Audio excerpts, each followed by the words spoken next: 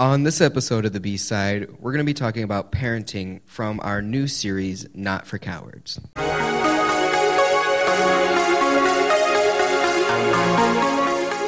Welcome to the B-Side, a Blessed Hope podcast where we turn over the sermon notes and answer those lingering questions. Hey everybody, welcome to the B-Side. I am Vincent. I'm joined by Malia and Pastor David and Pastor Matt. Everybody say hi, 1, 2, 3, go. Hi. Hey. Hello. Perfect. He just had to stand out and wait till everyone's done. I did. I see you. All right. I wasn't going to be the one to go, hey. I thought that was you. I don't think anyone's going to be confused about who that was. Anyway, so we are in a new sermon series called Not for Cowards. It's all about parenting. One of the most courageous, maybe the most fear-inducing tasks that we could take on as human beings on this planet, other than, trying to diffuse a nuclear warhead. I mean, that sounds and pretty... humbling. One of the most humbling things. Yeah, for sure. So Matt shared a statistic with me, and I think he shared it on Sunday as well. Actually, it's 4 statistics, but anyway, about parenting and about parents who are engaged with their faith, and I would call this the retention level of their kids within the faith. And so when mom and dad are both taking it serious, 72% of those kids still have faith as an adult or come to faith at some point and continue on as adults. When mom is serious about her faith and dad isn't, it's about 15% of those kids stay in the faith. And when dad is serious, about 55% of those kids stay in the faith. And then when neither of them is serious, it's only 6% of those kids. So neither of them serious would be, they come to church, but there's really no spiritual discipleship or seriousness at home. It's just kind of the CEOs, maybe, the Christmas and Easter onlys people. So, Matt, you had 7 takeaways from the book of Proverbs about parenting. So we're just going to go through that because you didn't get to it in your sermon. So you want to lead us off with the first one? Yeah, I think I would just say this too. So as a reminder, Proverbs 22:6 says, "Train up a child in the way that he should go, and even when he's old, he will not depart from it." And that's wisdom. So I do want to say that's not a biblical It's not a promise. Right, it's not a promise. It's wisdom, because obviously we just shared the statistics, and those are good statistics from Lifeway that you can check out if you don't trust us. But, a quarter of the time, we still will have kids who were trained up in the way that they should go, and when they're older, they don't seem to want to do anything with the church. They don't want anything about faith, and they might walk away from it, at least for a time. There's always the prayer that they'll come back. So it's not a promise, but what it is it's just good common sense, right? That if I raise my children and I am serious about my faith, and Carrie is serious about her faith, and we raise our children demonstrating seriousness of faith, and they see the benefit and the blessing that comes from living a life that's sold out to God. Yeah. And they see my attitude, even when it's hard, be humble and focused and joyful. They're going to want that for themselves. They're going to crave that for themselves. And so they're going to, even if they may wander at some point, they're going to want to gravitate back there. So this is good wisdom, and it's helpful. And I think when it comes to training up our kids in the way they should go, there are several practical things that Proverbs shares. That if we can train them up in these ways and show them the beauty and the joy of these ways, that they will be more likely to gravitate back towards faith when they're older. Yeah, I think one of the interesting things, I went to a youth conference lately, and they talked about, the guy used this analogy of everyone's got a wire that is attached to them, and that wire goes back to our family of origin. And when we get in a room full of people, I mean, it's true of the adults that we have here, it's true of our little kids, and definitely true of our middle schoolers, is that when they show up, they have that wire. It's an invisible wire, and people are tripping over each other's wires as we get into big groups, and, the different ways that they communicate, different rules, even about language. I mean, I can't tell you the number of times I've said a word, not thinking it was a big deal, and some kid being like, we don't say that in my house. And like, oh, okay, I just tripped over a wire. Stop saying sucks. Yeah, stop saying sucks. So I think that Proverbs 22 is just honest wisdom. However you raise your kids, something's going to stick to them. Yes. They'll never fully get away from it. Right. Well, and so these are the things, then these next 7 are the things that if you're wanting to train them up in the way that they should go, these 7 things need to be a part of that, right? And the first one comes from Proverbs 3, 9, and 10, and it's basically you need to train them to manage God's money. Here's what it says. Honor the Lord with your wealth and with the first fruits of all of your produce. Then your barns will be filled with plenty, and your vats will be bursting with wine. And the simple truth to that is everything that we have belongs to God. Nothing that I own is mine.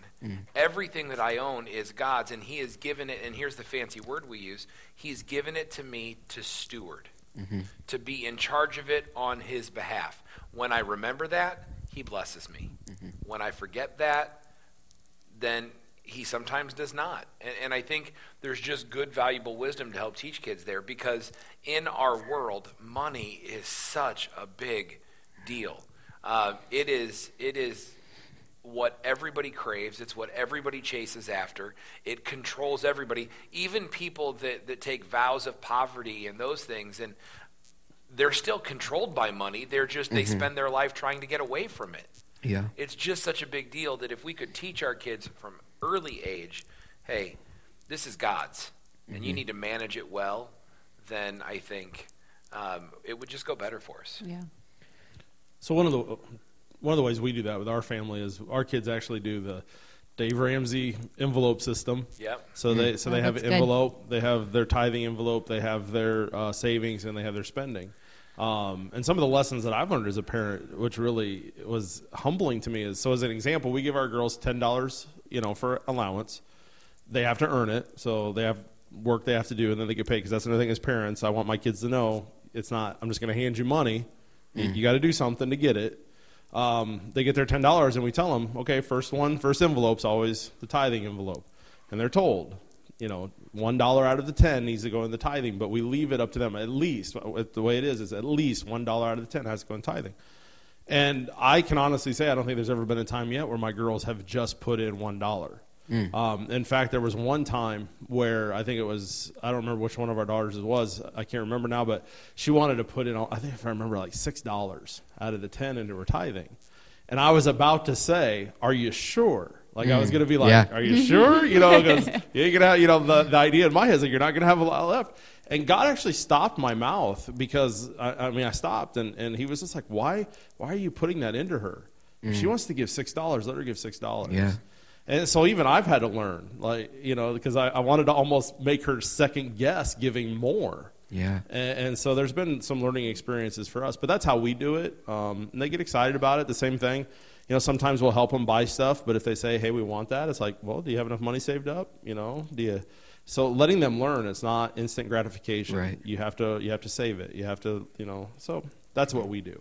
Yeah, and I think one of the interesting things, I'll say this because I've heard other parents use this model is for their kids, they have an age where they say, all right, at 13, we're going to introduce you. I mean, they've already known these people for a while, but we're going to have you have about 5 different conversations with 5 different adults that aren't us about 5 different areas, and finances are always one of those. So let's say, if this is an area that you feel strong in, one, come to Financial Peace University. It'll help you a lot. But also having an outside person come in and when they're older, talk about money is always really helpful because, you're not as cool as you think you are. Yeah, it's all very critical. I think the key to it, though, is to remember this, and that's why, David, I think your analogy is so good there. It's not what you do with your kids, because this isn't my stuff. Even teaching them, having honest conversations with them about, debt. Because this is God's money. Does God want me in debt? And how does God want me to spend it?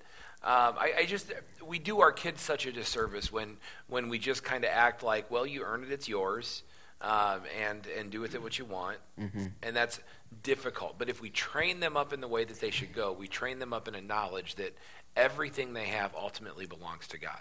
Yeah, that's a really good idea with the envelopes. I think maybe we should consider doing that because I think it's really true that kids pick up on stuff that we don't even realize we're teaching them because, Tyler gets a small amount of allowance every week for doing, chores and whatnot. And, he's not like super greedy, I wouldn't say, but he's definitely like a hoarder when it comes to his money.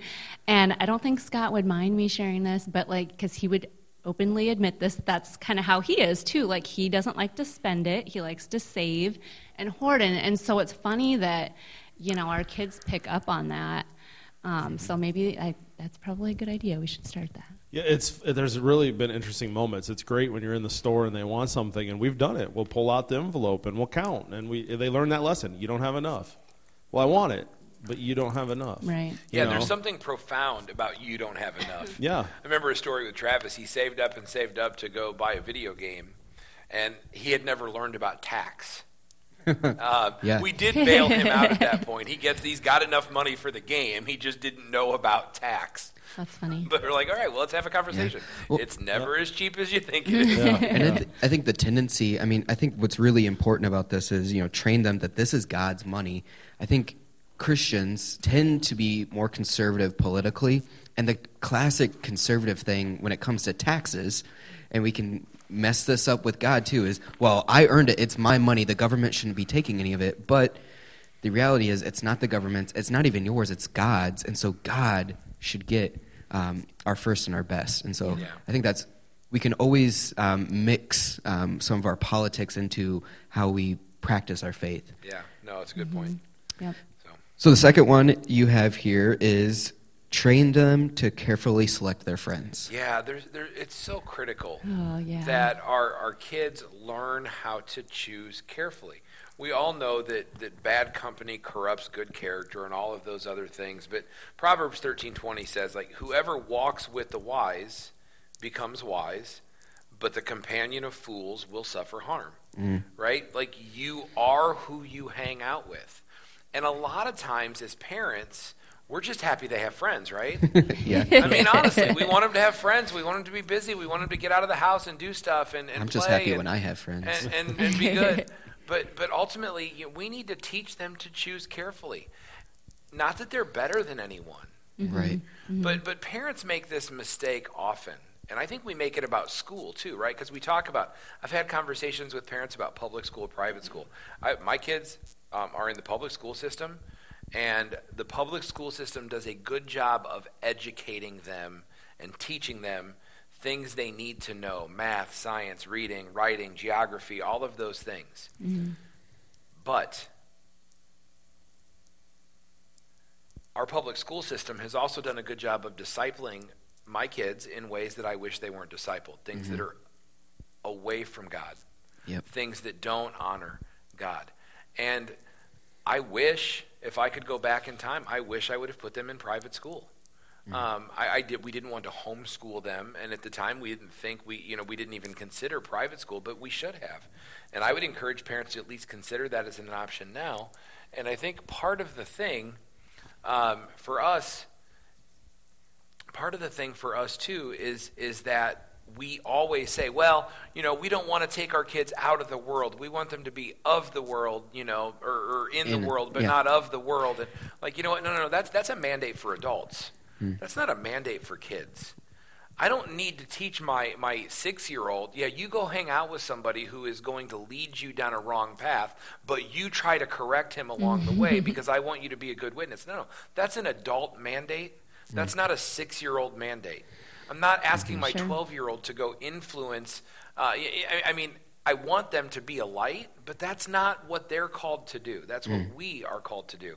And we just want to be really careful about who we encourage them to hang out with. And can I take it a step further? Yeah. Who they date. Yeah, for sure. Right?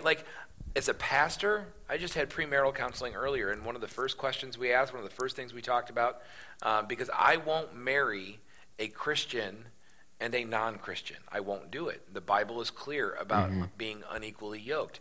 It doesn't mean that I can't have friends that are non-Christian. I should have friends that are non-Christian. I'm called to have friends that are non-Christian.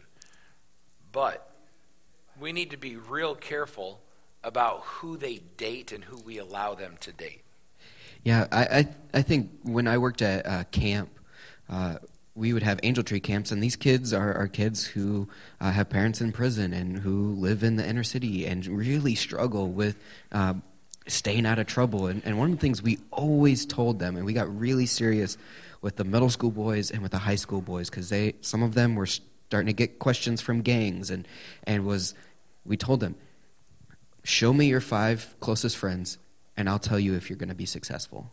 I mean, that is so huge in adults' lives, and especially in kids' lives when they're being formed and when they're learning all sorts of things that maybe we don't want them to learn. David, you look like you got something to say. So. Well, I was just thinking one of the ways we do this with our kids is even with not just friends, but you mentioned the school. My daughters, for a long time, when they started in school, we would find ways to communicate to them to say, hey, listen, when you're in school, you need to listen to your teachers. You need to do what your teachers say. You need to be respectful of their authority and their teaching. But I find a priority to speak into them to say, listen, I don't mince words about it. I said, listen, you're going to hear things in school that as followers of Christ, we don't agree with.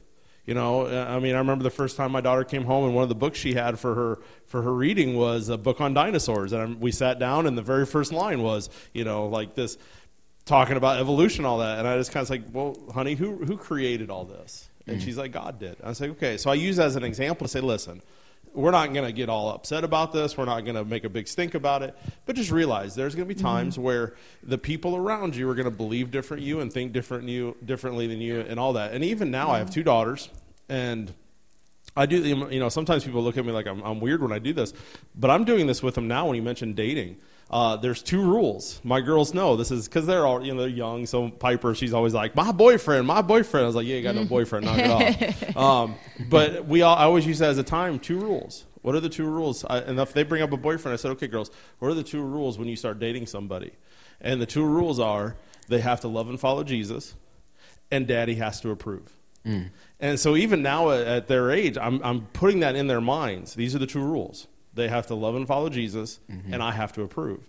Because I want, when they get to that age, it's instilled in them. Yeah. I understand they're probably going to push back on that, but at least I'm not doing it when they're 14, trying to put that into them.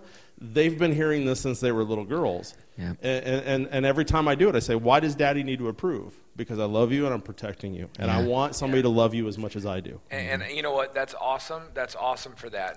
And I wish I have just co-opted that. I've adopted that for my conversations with Aubrey.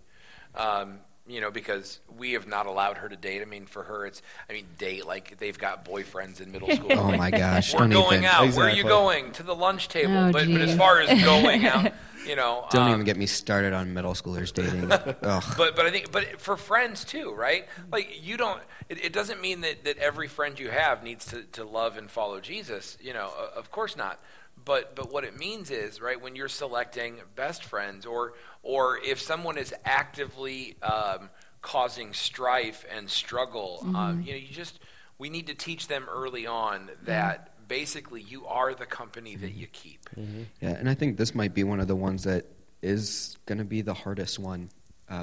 All of these are going to be hard to start late, so start early. Yep. But I think this one might be the hardest to start late. Sure. Because, it's kind of hard when your kid's been friends with somebody for 2-3 years, and now you're saying, hey, we're trying to course correct, and they're saying, I'm not getting rid of Timmy. Like, he's my best friend for the last 3 years. Yeah. Although Timmy's been arrested for shoplifting. Right. And Timmy hasn't made curfew in 2 years. Right. And Timmy actively drinks and is involved with things that we don't want you associated with. And it doesn't mean that I have to all of a sudden ostracize but you know what, when it comes to hanging out, you're right. I need to choose differently. And that's a hard thing. And there's a lot of, when we train kids up in that specific one, there are times where we have to remember that we are the parent. Right. And that if kids are unhappy with us, that's not a bad thing always. Yeah. It's And when they're more teenagers, they're important. just always unhappy with you. So. Yep. Yeah, and when they get a license, I mean, this It's important this is stuff. almost impossible to do when they have a license because they'll hang out with who they want to hang out with. So Yeah. Yep. you gotta start Yeah. young Yeah. with this. For sure. So the third one we got here is train them to work hard. Yeah, Proverbs 6:6-8 says, "Hey, take a lesson from the ants, you lazy bones." Oh man, what translation is that? That's the NLT. All right. Learn from their ways and become wise. Though they have no prince or governor or ruler to make them work, they labor hard all summer, gathering food for the winter. It's just this simple idea that hard work pays off. Yeah. And you shouldn't need somebody lording over you to make you work hard. You should do it simply because it's right and it's helpful. And we need to teach them that, whether it's academic work, whether it's physical work. We live in a world where it is easy to keep your hand out. And I don't want to get political, but we live in a world where it's easy to keep your hand out and to look for other people to support you or provide for you. But ultimately, we need to teach our kids early on that they work. There's a biblical mandate, right? Paul says, man, you don't work, you don't eat. Yeah. Right? And there are people that can't work, and they're trying to work, and I get that. But we need to teach our kids the value of wanting it. Yeah, well, regardless of being political, I would challenge anyone to go call any nonprofit, call any church in our area, and just talk to them about reoccurring people and how hard that is. I mean, we've had to say no to people that we've said yes to a lot. Yes. So, yeah. Yeah, and so anyway, I think That's just an anecdote. I don't know why I said that. No, but it has value. I mean, it has value. I mean, it's like, Yeah. it's not to say that we can't help people in need. I'm in need at times and need help. Other people are in need and they require help, and we are happy to come alongside and help them. There's a difference between needing help and being immune to hard work. And we need to teach our kids to work. They need to learn. How do we do that? We give them chores, right? We give them responsibilities. We make them start and complete and finish tasks. We don't bail them out every time something gets hard, but we need to teach them to work hard. That's the thing when you say bail them out. I think that's an important aspect of this is part of teaching and training your child to work hard is to not instantly jump in and help them right away. And this applies to everything, doing chores, doing homework, right? It's again, when your child's doing homework, I'm all for helping them, but don't jump in right away. Let them wrestle with it for a while. Let them expand, let their brain hurt. Not to the point of getting discouraged and wanting to give up, but if your child's only putting 20% of their effort into something, don't jump in and say, well, I'll help you. No, it's like, no, step up your game, work a little harder. When you get to the point where you're giving your best and you still need some help, then I'm more than willing to jump in and help you. And failure is a gift. Oh, yeah. So I didn't mean to cut you off. I agree with you. It's and I think Vince feels really strongly about He that does, one because yes. he is gifted a lot. Yes. But it's and I think as parents we also need to. I want my girls. So as an example, our oldest is really good at gymnastics, and I want her to work hard at that. I want her to succeed in that. I want her to have fun in that. But you know what? At the end of the day, her job right now is she's a student, and that's what's it's like that. Work at your schooling. Work to read, to learn, to do your homework. So it's also prioritizing the work that they do. It's saying, yes, there's a lot of areas where I want you to work, but I want you to understand. Because if I feel like if I can get my daughters to understand their job right now is to be a student, those skills they'll learn that'll go to the next thing when they get their first job. Okay, this is my job now. So I think that kind of translates into our lives as Christians too, because it's hard. And just specifically the thing that popped into my head was just sitting down and reading your Bible. I think what turns a lot of people off is when they sit down to do it, they open it up, and it's hard, and they don't understand. And so they're like, well, I'm kind of done with that. But, anything that's worth knowing is going to be hard, and there's just something in that and sitting in that and struggling with it a little bit, too, that's good. Yeah, absolutely. One of my this is my transition into the next one. One of my favorite. That's good because we're running out of time. Yeah. Yeah. One of my favorite Instagram accounts is old player tweets, and they take tweets from old players that are just absolutely outrageous, and that ties into this next one is train them to watch their words, especially in this day and age where it is so easy to throw words out into the ether, and they never go away. So The interweb. How many times have we heard just in the last year about athletes being suspended or in trouble? They're 26, 27 years old because they tweeted something when they were 17. right. Right? Yeah. You're right. And you shouldn't feel that way when you're 17.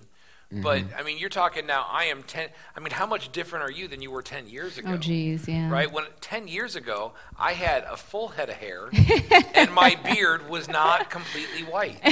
I wasn't even a Christian 10 years ago. Yeah, I was going to say the same thing. Yeah. Yeah, so I mean, I think it's like we are different people, but we have to be careful about our words. Words hurt. Proverbs 4:24 just basically sums it up, and all of Proverbs could be summed up in talking about like, don't say stupid things, right? Shut your mouth. Your tongue is evil. Don't be dumb. Yeah. But avoid all perverse talk and stay away from corrupt speech. I'll just give an example from last night. It's not just like swearing or saying hateful things or hurtful things. Last night, Piper, our youngest, I heard an argument between her and my wife last night. She had to take a shower first, and Piper's response was very upset. Life is unfair. You're so unfair to me. Did I have running water that that I have to gets take hot? a shower first? She was so upset about it. It was unfair. That's funny. So it was an opportunity to step in and say, and I asked her, I was like, so what's so unfair about your life? Let's talk, So it's not just these like mean words or hateful words or swear words. Look for, because like when my child does the same thing, when they say, I'm starving, it's like, no, you're really not. Yeah. You're a little bit hungry. Let's talk about this. Yeah. Because it gives an opportunity to expand their mind a little bit. Say, listen, there are people that are really starving. I'm not coming down on them. It's just, hey, let's think about our words. You're training them up. So right. See, we have to get over the idea, I think, that we are being harsh. Yeah. And we actually, so you have this coming week, this Sunday, and that's a sermon I'm really looking forward to hearing. And then the next week we talk about authority and obedience. And that'll be one that I preach on. But something we'll touch on during that series is this idea of we do not want to be harsh with them. Yeah. But we do want to train them, and correcting is not the same as being harsh. Yep. Like there's an attitude that comes with it that makes it harsh, or there's an attitude that comes with it that makes it corrective and instructive. It's our job to instruct them. That's what it means when we say train them up in the way that they should go. So absolutely. So this next one, I always find it really funny, is train them to guard their heart. And I find it funny because when I was in college, that was the big tagline during dating was, oh, you need to guard her heart. And I was like, bro, I'm not engaged with her, and I am not married to her. I'm going to try. I can't even guard my own heart right now. Yeah. I think one of the best ways you honor her is to guard your own heart, yes, right? My own heart is my responsibility right now. We can teach that to our young men that are dating, right? Like the best way to guard and protect somebody else is to guard your heart about them. But Proverbs 4:23 says, like, guard your heart above all else, for it determines the course of your life. And in a lot of ways, we use that to mean different things. I know Malia likes to ask people to check their heart. She John Chris it, right? I love John Chris. Check your heart. Yep. But ultimately, there are some things we need to be careful about. Guarding your heart. Be careful about what you put in front of your face. What are you looking at? Yeah. Right? Like, what do you look at? Because the images that you put in front of your mind, I think there's another, the psalmist says at some point, that I made a covenant with my eyes to not look on any vile thing. Right? Somebody can check the psalm and let me know what that is later. But the idea is I guard my heart by making these decisions to not look at things, to stay away from pornography, to stay away from ungodly behavior, even to check what I'm watching that might lead me to lust or to anger or to frustration. Those things, we just got to be really careful. Like Game of Thrones. Like Game of Thrones. I mean, it's not even, I remember I was watching a show the other day, and I was texting Victoria, and I was like, oh man, I found a great show on Netflix. It's really funny. And then 10 minutes later, I was like, never mind. Because there was a vulgar scene, and I was like, if this is This is the normal. I'm 10 minutes gotta- into episode 1. I got to check out. I'm out. You know what? But that's a matter of checking your heart. That's a matter of guarding your heart. To say I'm not going to flirt with the world. Premarital counseling again. I'm like, look, you are getting married. You no longer need good friends of the opposite sex. Right. Yeah. Why? Not because you in your mind are thinking, oh, I may want to have an affair with them later, or I may want to get emotionally involved with them, but because as you guard your heart, you take away the possibility of those things.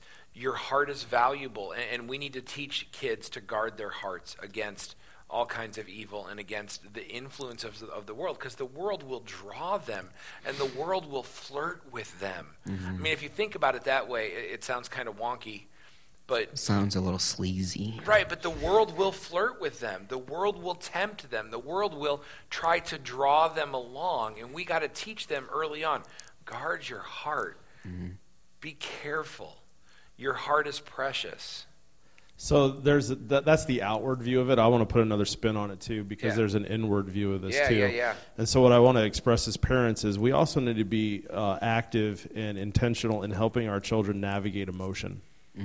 Because the emotions come from within, right? Like, guard your heart. So find the opportunities to guard your child in. Emotions are great and they're good, but they shouldn't be the direction of your life. Yeah. Feelings Right. are fickle, is what Exactly. I've been told. So one, as a parent, that requires me to keep my emotions in check and not fly off the handle. And if I do, or, so if I get over upset, like angry with my kids, and if I lash out, maybe say, get a little angrier than I should, I do go to them and I'm like, I shouldn't have been that way. I'm not apologizing for what you did. I'm apologizing for my reaction. I want them to understand. But at the same time, find the opportunities with your children when they have those emotional outbursts, whatever they are, use them as opportunities to say, hey, those emotions are great, but don't let them dictate, your life. Like, again, using a real life example, just 2 nights ago, Libby, we put her to bed. First time she's ever had a stuffed up nose. That's crazy to me. But her nose, she couldn't breathe through her nose.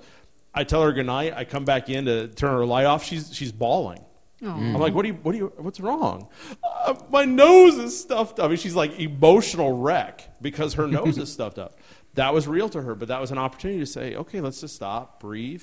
This isn't something, Through your mouth. Through your mouth. That's easy for you to say, Dad. I told her that, actually. I was like, breathe. You can still breathe. It's all right. But I'm like, just calm down. Let's process through this. Instead of just being a parent to knock it off, go to bed. Yeah, deal It's with it, go to bed. Let's talk. Let's look at your emotion. Where's it coming from? Why? And helping them navigate to control emotion versus being dictated by, because it all comes from the heart. It's from within. I was listening to something this morning, J.D. Greer, surprise, surprise, and he was saying that a lot of times, in our faith, we feel and then we believe, when it should be the opposite. You believe and then the feelings come after that, and we just are so focused on the feeling part of it, Yeah. All right, so number 6, we have train them to be generous. Yeah, and this goes along with our first one, but it's separate. The first one we talked about, hey, train them to steward God's money well, to understand that it's God's. But this goes past that, right? This is the idea of being generous with everything that you have, who you are, the money that God has blessed you with, the property that God has blessed you with, the skills that God has blessed you with. Proverbs 11:25 says, hey, the generous will prosper. Those who refresh others will themselves be refreshed.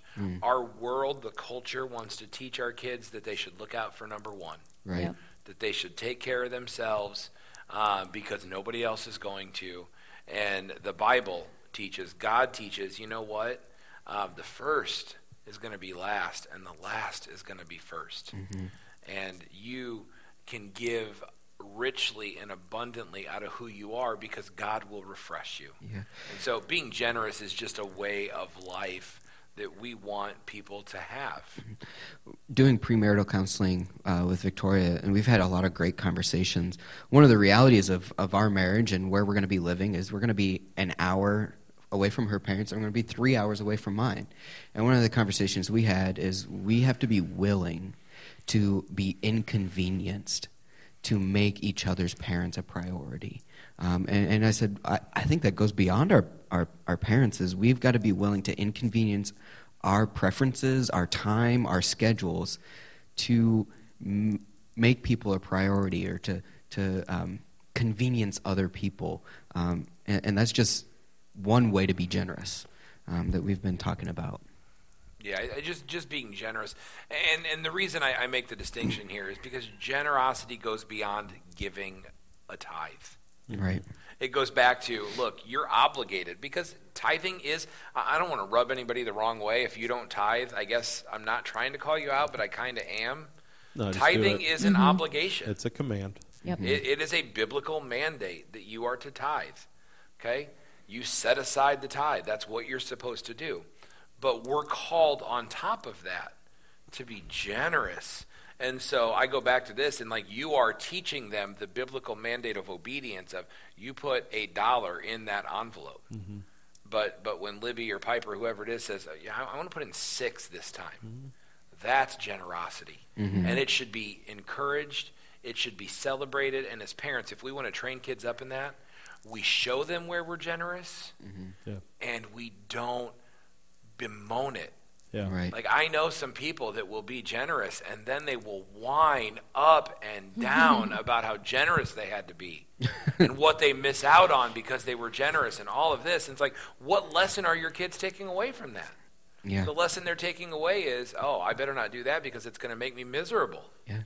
So. Just quick, the way to train your child in this is a practical thing. Just invite them on your journey of generosity. So, you know, with our girls, whenever I have an opportunity, if we see somebody that's on the side of the road and they're asking for money, people got different opinions to that, but I feel like I offer something. My girls now are the ones, they fight, like, let us do it. It's my money, but they're learning. So they hand that out, and they're the ones that say, here you go, God bless. Mm-hmm. You know, they're learning through, you know, Christmas time. We take them to do the Christmas boxes. They do the shopping for the Operation Shoe boxes. They know what's going in. So the best way to do this with your kids is invite them onto your journey of generosity, and they'll pick it up from you as they do that with you. So I know we're running out of time, but can I brag on my kid a little bit? Sure. Something that made my heart so happy, and it was all on her.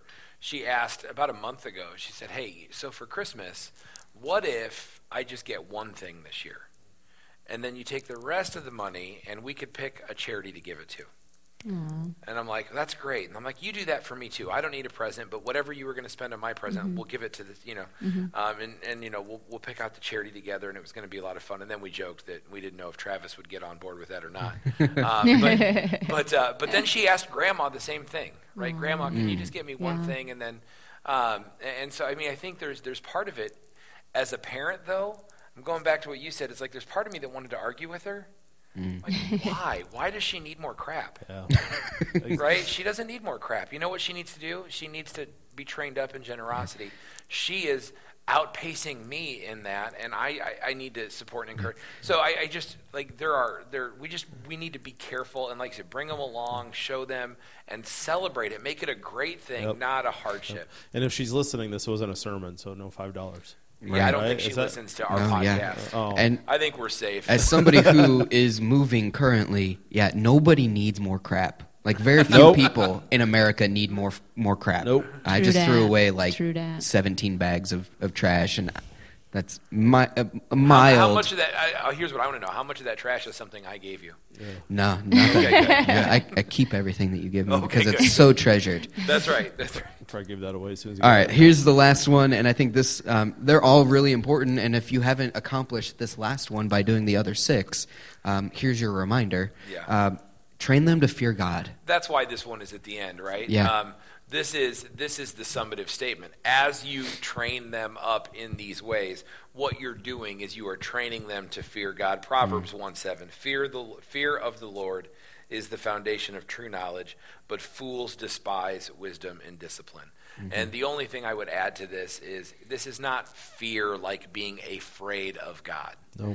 This is fear of the Lord, like a healthy respect and reverence. And this is the kind of fear that I want my kids to have of me. I don't want them to be afraid of me. Oh my goodness, I don't want them to be afraid of me. If my kids are afraid of me, I've done something terribly wrong. But I want them to respect and honor me.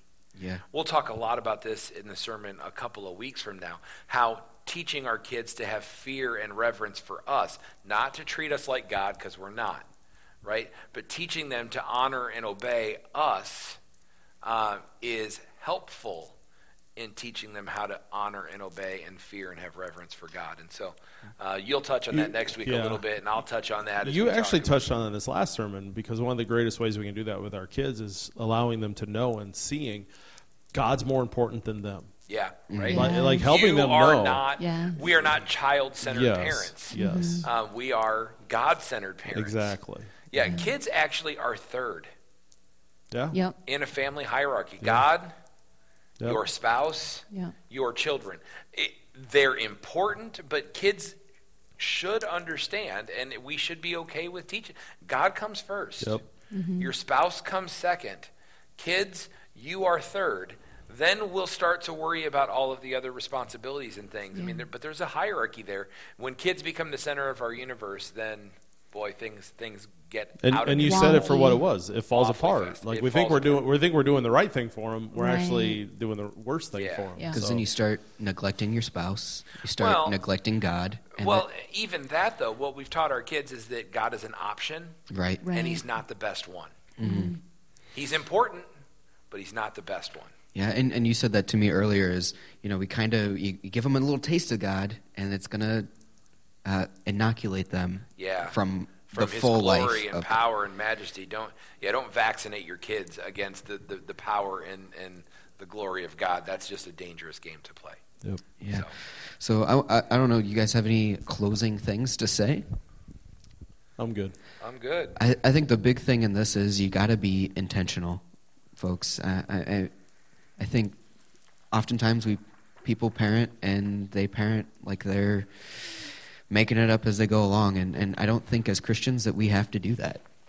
We have a book that gives us great wisdom. So we just pray that this podcast was beneficial to you, and we pray that we'll see you on Sunday, and blessings. And we will see everybody next week, or they'll hear us next week for a special podcast next Tuesday. We normally have them every other week, but we got a special one next Tuesday. And we missed one. Yeah, we missed one, this will help make up very for it. much looking forward to that special podcast Vince's where we get to last celebrate podcast. Vince and his last time with us until we get him to come back as a special guest. Yes. Sure. So, Yeah. all right. Perfect. All right. Thank you, guys.